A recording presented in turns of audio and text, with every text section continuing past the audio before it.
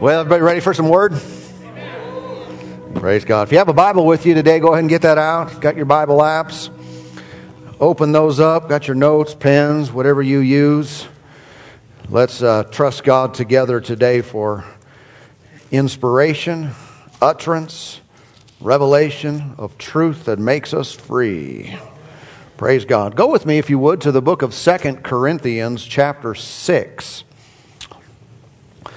2 Corinthians chapter 6. If you're not familiar with the scriptures and with the Bible, you'll have a few minutes here to find that. It'll be helpful if you have it. If you don't have it, again, if you come without a Bible, use your phone. Everything's there nowadays if you're connected, right? You can access all this stuff. And I began a series last week, new series of messages. I don't think in the service last week I even remembered to give you the title. It worked anyway, I think. But I did have one, just didn't tell you what it was. I guess titles aren't everything. But here's the new series. It's called Go Big Before You Go Home. And so our goal is to go big. And if you missed last week, of course, make sure and get that message. Go to the website, go to the different avenues by which you can watch that or listen to it and get caught up. But let's read again. This is where we read from last week. 2 Corinthians chapter 6, beginning in verse 11. It reads, O Corinthians, we have spoken openly to you. Our heart is open wide. Our heart is wide open. You are not restricted by us, but you are restricted by your own affections. Now, in return for the same, I speak as to children, you also be open. Everybody say open. Yeah, open, obviously, the contrast would be closed. And they were apparently closed. And he said, listen, you guys, open up. Yeah? You do realize that we could also be closed inwardly. Might have a nice smile on your face and be very friendly outwardly, but inwardly be closed off, be small, be restricted, be the great limiter on the potential of life. Amen. You know, like they do sometimes with engines. They'll put like a governor on there, and this engine can potentially take your vehicle super fast, but someone without a brain put a restriction on there so you can only go so fast. Yeah? Well, we don't want to have that in our lives. We don't want to have that in our hearts, let alone on our cars, right? And all the parents with teenagers said, no, I don't agree with that. They need severe restrictions. Look at this verse now. I'm going to read it from 3 translations. The second one is the King James Version. And I want you to notice this language. It reads, O ye Corinthians, our mouth is open unto you. Our heart is enlarged. I like that word enlarged. Ye are not straitened in us, but ye are straitened in your own bowels. Now, I realize that's a little bit odd language for us, but again, you can see when talking about the heart, and he says the bowels, it's kind of like the seat of affections in our lives. Now for a recompense in the same, I speak as unto my children, be ye also enlarged. So that's the directive. Be open. Another way to say that is be enlarged. So what would be the contrast? To be small. We have the option, and apparently they were small inside. He's saying, listen, you guys, you're restricting your own life. You're limiting our influence and what we can do and what God can do in your life. You need to be enlarged. All right? And this is our heart as well. Now listen to this verse from the Message Bible, or these 3 verses. Message Bible. Dear Corinthians, I can't tell you how much I long for you to enter this wide open, spacious life. In other words, they're not in it. He said, we didn't fence you in. The smallness you feel comes from within you. Your lives aren't small, but you're living them in a small way. I'm speaking as plainly as I can and with great affection. Open up your lives, live openly and expansively. Powerful. To think that maybe the way we are living our lives is so very restrictive compared to the potential and what God has in mind for us.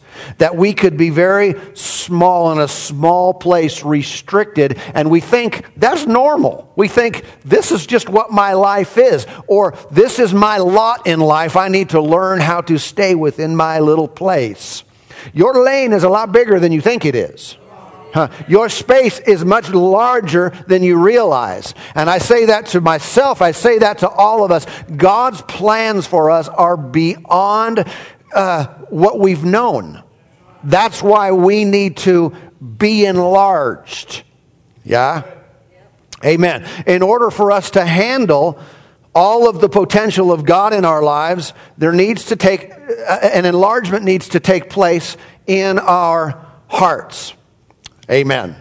We often are very quick to want to change our circumstances. And there's nothing wrong with that.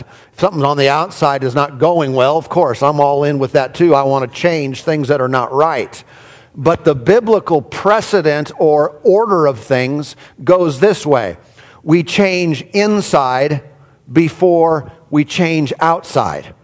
No matter what you're talking about in life, you can see that God works inwardly, and that produces a change externally. You can see how it works that way in relationship to salvation. How many know you don't get saved outwardly first? In fact, that's religious bondage there. That's if you will toe the line and do this, and this, and if you will clean up your act and stop doing this and act this way, then you'll be saved. No, you won't. You'll be a failure because you won't succeed. It'll be too much, and maybe you'll clean up your life a little bit, but you still won't be saved. How does God work? This is the amazing, powerful new covenant. He changes our hearts. And from there, things chip off of our lives that are ungodly. We are, remember what Jesus said? Born again. Peter said, born again of the incorruptible seed of God's word. We're born again. And then what happens? Then we start to think different. Then we start to act different. Are our actions perfect? Is our thinking perfect? No, but our spirit's perfect, and that's what starts the process. Amen. He changes us inwardly, and then our lives are changed externally. That is true not only concerning the new birth, it is true concerning God's plan for your life, His provision in your life. It works this way in regards to healing. Do you know that's the case? The psalmist said He sent His word and healed them. Not He sent His power and healed them. The Bible says that Jesus went and people came to Him to hear and to be healed. Why hear and be healed? Why not just be healed? I mean, that's the goal, right? Well, you hear and be healed because when you hear, it changes you inside so that the outside change can take place. And if it does take place, it can remain. Sometimes when people just get a blessing from God on the outside, they're not able to sustain it. They're not able to keep it. Have you ever noticed that sometimes attacks in life or opposition in life comes at you? And you may resist and be strong and get set free and get victory in that area, and then it comes at you again. I don't know if you've ever noticed that. I mean, am I the only one who's ever been hit more than once? And it's like you get victory. Thank you, Lord, I got this. It's done. Woo-hoo-hoo. And then next week, bam, there it is again. And next week, bam, there it is again. Well, that's very common. And if we get it on the inside, if we grow and are enlarged and strengthened inwardly, then bring it on as many times as it comes. It doesn't really matter. Yeah. Amen. But if everything we view is just an external blessing or an external issue or problem or whatever it is, and we need to deal with that, I need to deal with people or I need to enlarge inside. I need to be able to handle what's happening. Praise God. You remember Jesus even talked this way when he talked about the old wineskins. He said, you can't put new wine in an old wineskin because the old wineskin is going to burst. It's already done its stretching, right? It's going to be brittle and it's going to burst. He said, so we get a new wineskin for the new wine, and this is God working in us. And we are born again. We are made new. We are made into a container that can handle the fullness of God. Yeah, and then you can grow and you can increase and you can expand to handle all that He wants you to handle. Amen. Anybody remember a guy named Solomon? Solomon's pretty popular because he was so wise. He wrote many of the Proverbs, and Solomon was in Israel's history. He was the third king. There was Saul, then there was David, who replaced Saul because he was a turkey, and then there was Solomon, who was the son of David. And Solomon had quite a person to follow. I mean, David was a great king and was a very godly man and led the nation, had some mistakes, but overall led the nation in a right way, in a proper way. And Solomon had to follow up. In fact, God had the plans for this great temple to build, and it was a mega temple where he would be worshipped and so forth. And David put that on Solomon, say, you're going to be the one that builds that. They got the resources. But Solomon is stepping into something huge. It was way bigger than himself. It was. I don't know if you've ever stepped into something. Or maybe the Lord wants you to step into something, and it's way bigger than you are. Meaning your mind struggles to wrap around it. I know at times when the Lord has shown me and continues to show me things that He wants us to do and wants to use me in regards to reaching people and being used in His kingdom, there's times I back off and I say, I don't know. Yikes. I don't think I can handle that. And there's I don't know if you've ever been there. Maybe you are. I think there are probably more people that in that situation than even realize it, meaning that God wants to do great things, outstanding things in your life, and some things are being held back from you as far as what He wants you to do because you'll freak out as soon as He tells you. Now, from one standpoint, it's good to feel insufficient in yourself, to be humble, to say, Lord, I can't do this on my own. I'm incapable. I mean, in one sense, I would measure a God-ordained vision as it has to be bigger than the person, or it probably didn't come from God. I mean, I don't think the Lord is typically asking people to do small things, insignificant, or something you can do with half your brain tied behind your back. You know what I'm talking about? I got this. This is easy. No problem at all. Well, maybe you want to up your game then. It's like when things are happening in church and maybe you're asked or given an opportunity to get involved in something. You think, yeah, I can do that. No problem. That would be a piece of cake. Well, maybe you should up it then. If you can handle it real easy and just without any inconvenience whatsoever, you hardly have to have any faith to accomplish it. No dedication, no commitment. It might not be the right thing. You might want to say, okay, I'll do that, but can I do more than that? Because that's not even making me uncomfortable. Well, Pastor, I just want to be comfortable. I know I'm here to make you uncomfortable. I mean, I hope the seat's okay and everything. Hope the temperature's all right and those matters. But if we're just going to serve God and the goal is just to be okay, the goal is just to be, I want to maintain, hold on until Jesus comes back, and that didn't happen yesterday. So we're but we're just trying to survive and just kind of make do. Doesn't that kind of bug you a little bit? That any of us would think that way? Praise God. Everybody okay today? Say, I'm already uncomfortable. Then I'm succeeding. Yeah. Anyway, Solomon had that issue, and so he prayed. And some of his prayer, of course, he prayed for wisdom. He lacked the inward capacity to do what God has called him to do.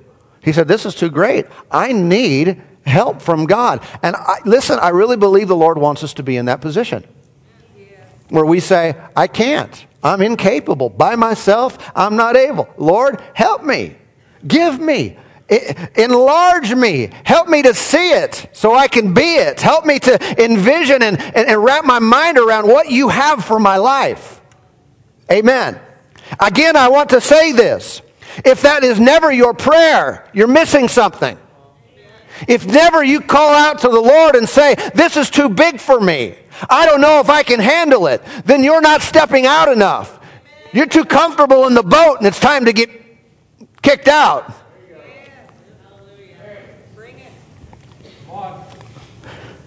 In 1 Kings chapter 4 and verse 29, it reads, God gave Solomon wisdom and exceedingly great understanding and largeness of heart, like the sand on the seashore. Like the sand on the seashore. What is that? He gave him a big honking heart. Largeness of heart. That's an interesting phrase that we see in multiple places in the Scripture that Paul told the Corinthians, be enlarged. He's not telling them to eat more, like we said. He's telling them inside. You need to be able to handle more, to contain more, so God can work in your life more. God gave Solomon this massive, changed heart. And he was able to do what God called him to do and lead effectively and powerfully the nation of Israel. He was insufficient in and of himself. But you notice, you think, well, some people are just smart. Some people they're born with a higher IQ and maybe I'm just not. Well, I don't see that verse as being a reflection of just something Solomon was born with. Apparently, the way he was born was insufficient for the task at hand. And so he had to call on the name of the Lord. And so he had to have a gift from God.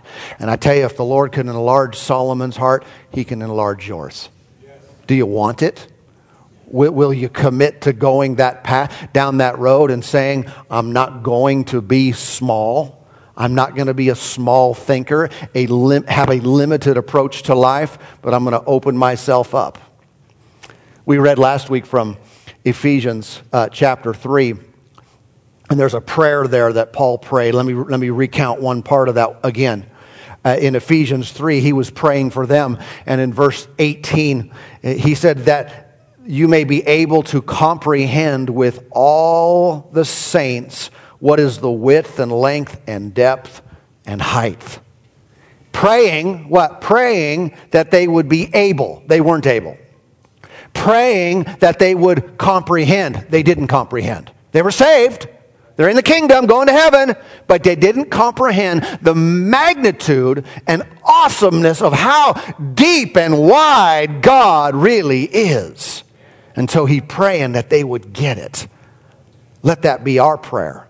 Let that be our heart's desire and cry to say, Lord, help me to grasp the magnitude of your love. The magnitude of all that you are capable of doing. Let it be real to me. May I not live a small, limited, restricted life any longer. Hallelujah. Amen. And so we are today, what's been working in us for a long time. What's in the external of my life, it's been working in me.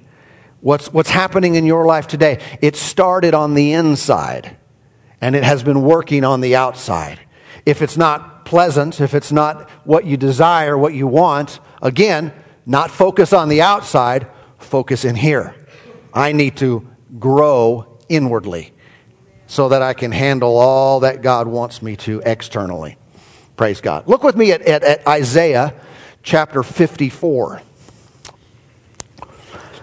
Isaiah, right in the middle of the Bible-ish.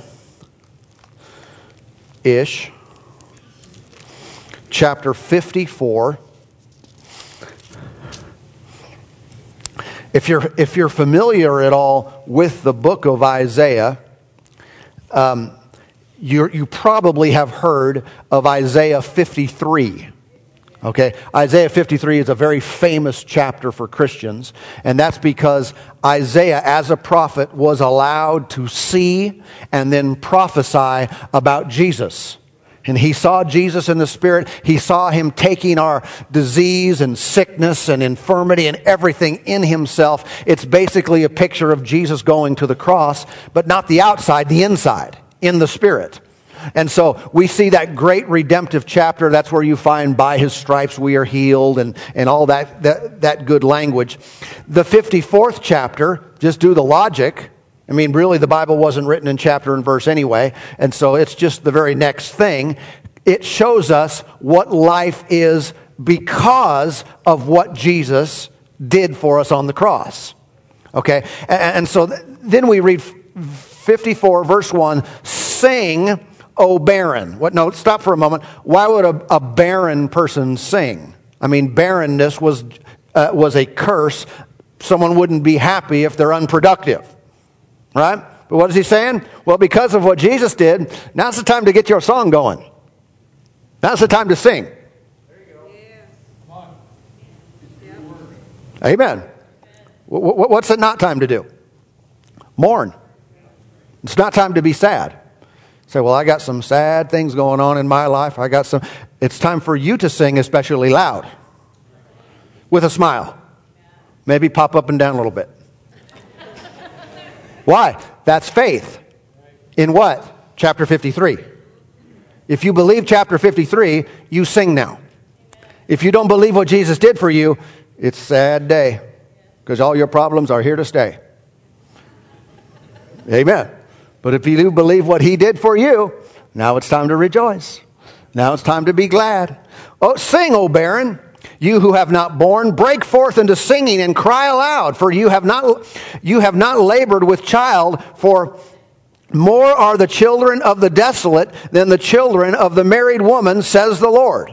Now, you might not grasp all of that, but that same verse is quoted in Galatians as applying to us as believers now in the new covenant.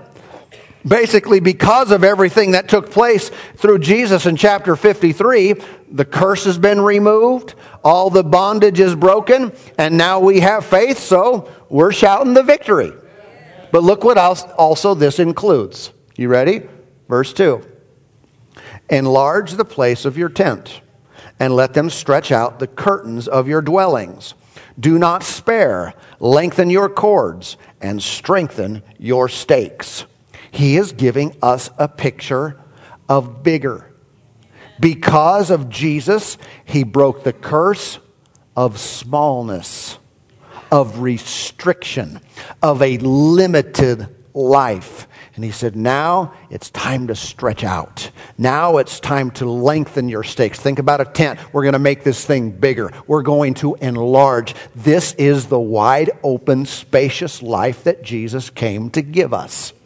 How does it work? I must see the space. I must see the vastness of who God is and what he has called me to live in. And so I will come to a place where I do not spare. See that language? Do not spare. Why would someone spare? Well, if I think I'm limited. If I'm going to run out of shampoo, I'm going to spare my usage. Right? Just use a little bit. But if I have plenty of shampoo in the whatever cupboard, wherever you store your shampoo, well, then I'm less concerned about just using just the bare minimum and just thinking real small. I'm going to get most of my hairs clean, but just use a little bit. Forget that shampoo, rinse, and repeat. I don't know if people really do that anyway. Do you really repeat? Do wash your hair twice? Oh, anyway. But you get the point. When you have a limited, small amount, a small supply, then you spare and you think small. You live small. Everything's restricted. What is our vision of God working in us? Do we live our lives that way? Everything's small. I can't. I'm not able. Limitation. small thinking? Or are we saying, you know what? The curse has been broken. I'm not going to live a small life. I'm not just talking about shampoo, but I'm talking about in all areas of our life. It would include our finances and and material things of that nature. But what is God really like? Does He want us to just think small? No. It's time to enlarge. And I believe the Lord is working in our hearts for us individually. I believe the Lord is working in our hearts corporately. And He's working in this church now in these days for us to expand, for us to enlarge, for us to see the potential of what He can do. Because I tell you, very soon, we are going to see the King. We're going to meet Him in the air. And all this stuff that we spent all our time thinking small and restriction and I can't and I'm not able. And let's just maintain and let's use wisdom and let's not do anything that might rock the boat. I tell you, all that stuff will no longer matter. It's time for us to see the potential of what God can do in us individually, what God can do in us corporately and through us as a church. And I'm telling you, the vision that God has for us is bigger than our vision that we have for us. That's why we pray and we call out loud and clear and strong, Lord, make us bigger inside. Help us to enlarge, and we're going to strengthen. We're going to stretch out our tent pegs, and we're going to lengthen our cords, and God's going to do in us more than ever before. All right, one more place. Ready? 2 Kings. 2 Kings chapter 13.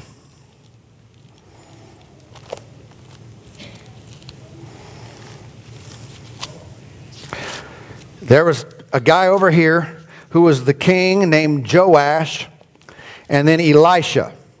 Elisha was on his last leg. In fact, in verse 14, here it says Elisha had become sick with the illness of which he would die. So Elisha's going out. He's about to die, old man there, and he's about ready to leave this life. Then Joash, the king of Israel, came down to him and wept over his face and said, "O my father, the chariots of Israel and their horsemen."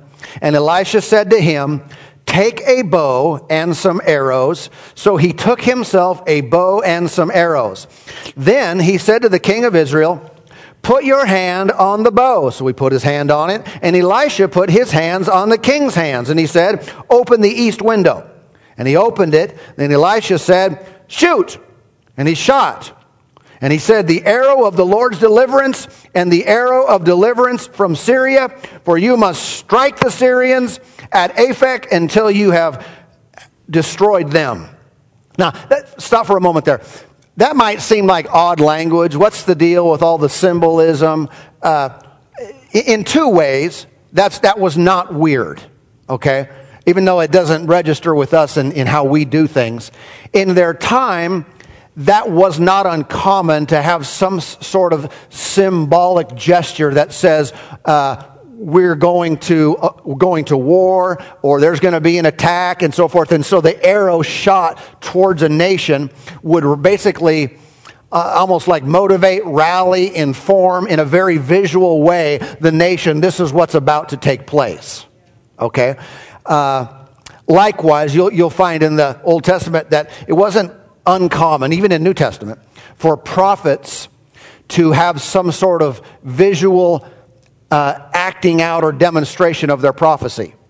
You remember Agabus in the book of Acts, how he bound himself with Paul's belt and then prophesied to him. Sometimes in those days they would act out and they would do certain things and prophesy with it. This is what's going to happen. That was going on there. So Joash, the king here, was not puzzled by this. He knew this is the prophet and this is the word of the Lord for our deliverance in this battle with Syria. Okay, let's continue. Verse 18. Then he said, "Take the arrows." So he took them, and he said to the king of Israel, "Strike the ground." So he struck it. So he struck 3 times and stopped. And the man of God was angry with him and said, "You should have struck 5 or 6 times. Then you would have struck Syria till you had destroyed it. But now you will strike Syria only 3 times. Now again, we might read that and think, "Oh, I'm not getting that. Why was he upset with him?" obviously he knew what he was doing.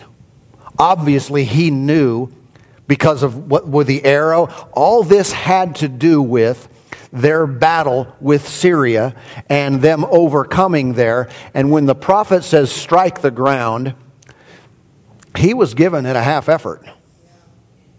I wish I had a video of this, but what I imagine, based on the prophet's response and his irritation with this king's little piddly 3 times hitting the ground, I imagine it was somewhat ho-hum.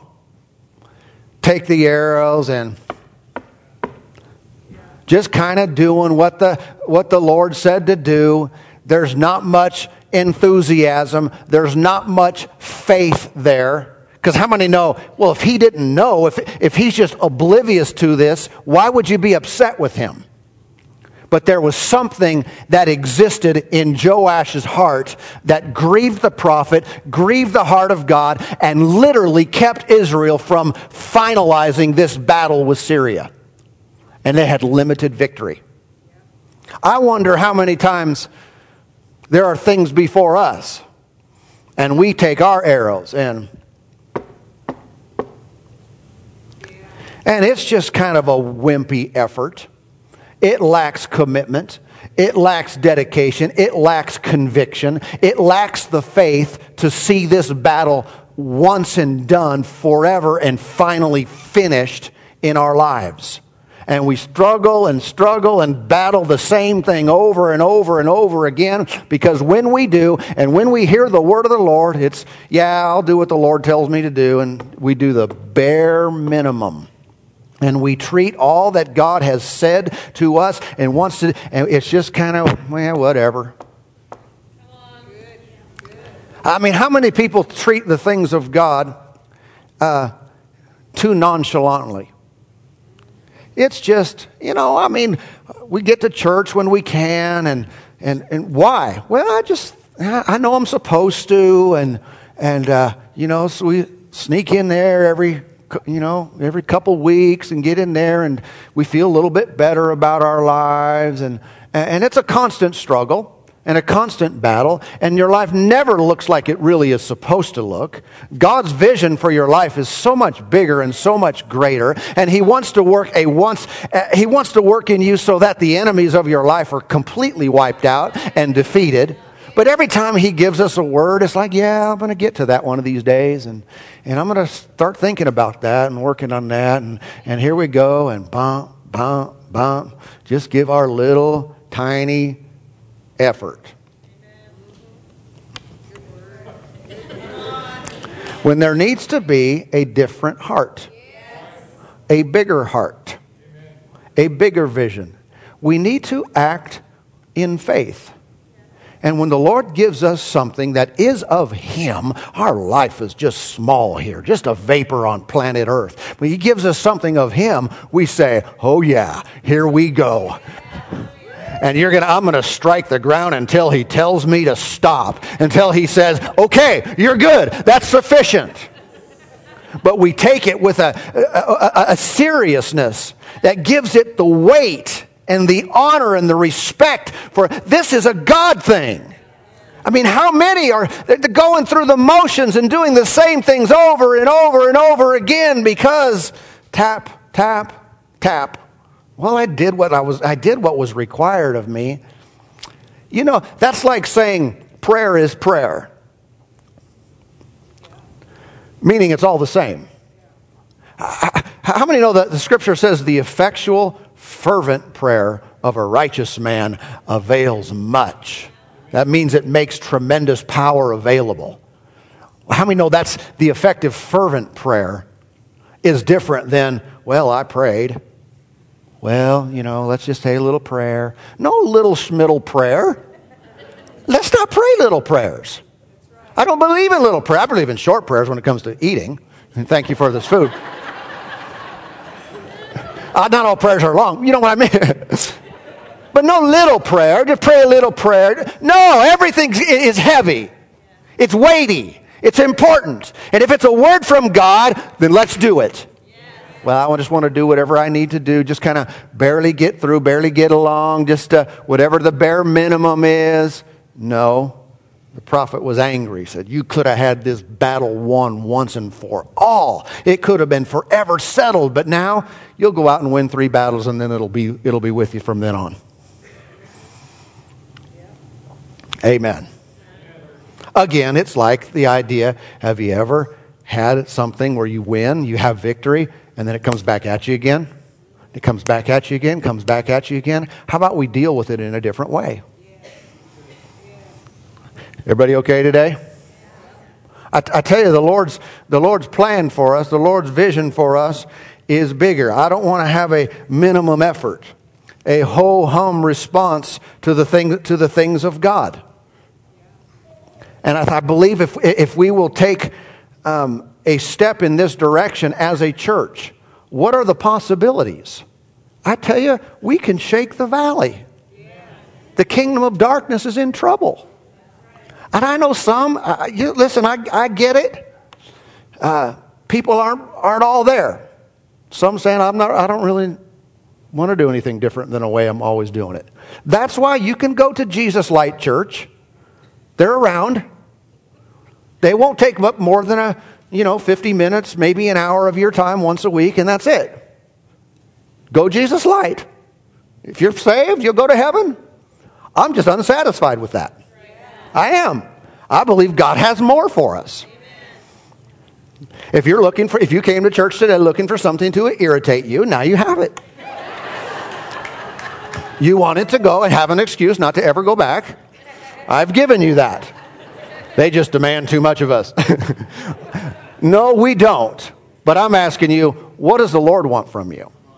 How does He want you to approach Him? When you hear from God and how do you pray? What does that look like? How do you worship? What does that look like? Is it tap, tap, tap, or is it I'm going to pound the ground until this thing is done, until I experience God? I mean, what's the attitude? What's the attitude with which you give? I have to do this. And there I go again, paying my tithe. Knock off paying your tithe. Become a giver. Amen. There's something better. Hallelujah. Lord, enlarge our heart. Enlarge us corporately. May we together see more. I believe one day we'll be in heaven and wishing we would have opened up in this life. And as we go, I've got more to share along these lines, and I'm going to talk about opening up inside. Opening up to be able to contain and receive the fullness of what God has. But some of this you can see right here. It is our faith revealed in our enthusiasm. Faith revealed in our action. Say, well, it's not just about what you do. It's about what you do based on what you believe. And when it comes from a place of, this is the word of the Lord, and He said, bang the ground with the arrows. Here we go. By the time I'm done, the ground is going to be split. Why? Because this is God, and I am not going to settle for half. I am not going to be content with just a small minimum, barely touch skim the surface of what God has for me. I'm going for all of it. That's the life the Lord intended. That's the life He wants for us. Amen.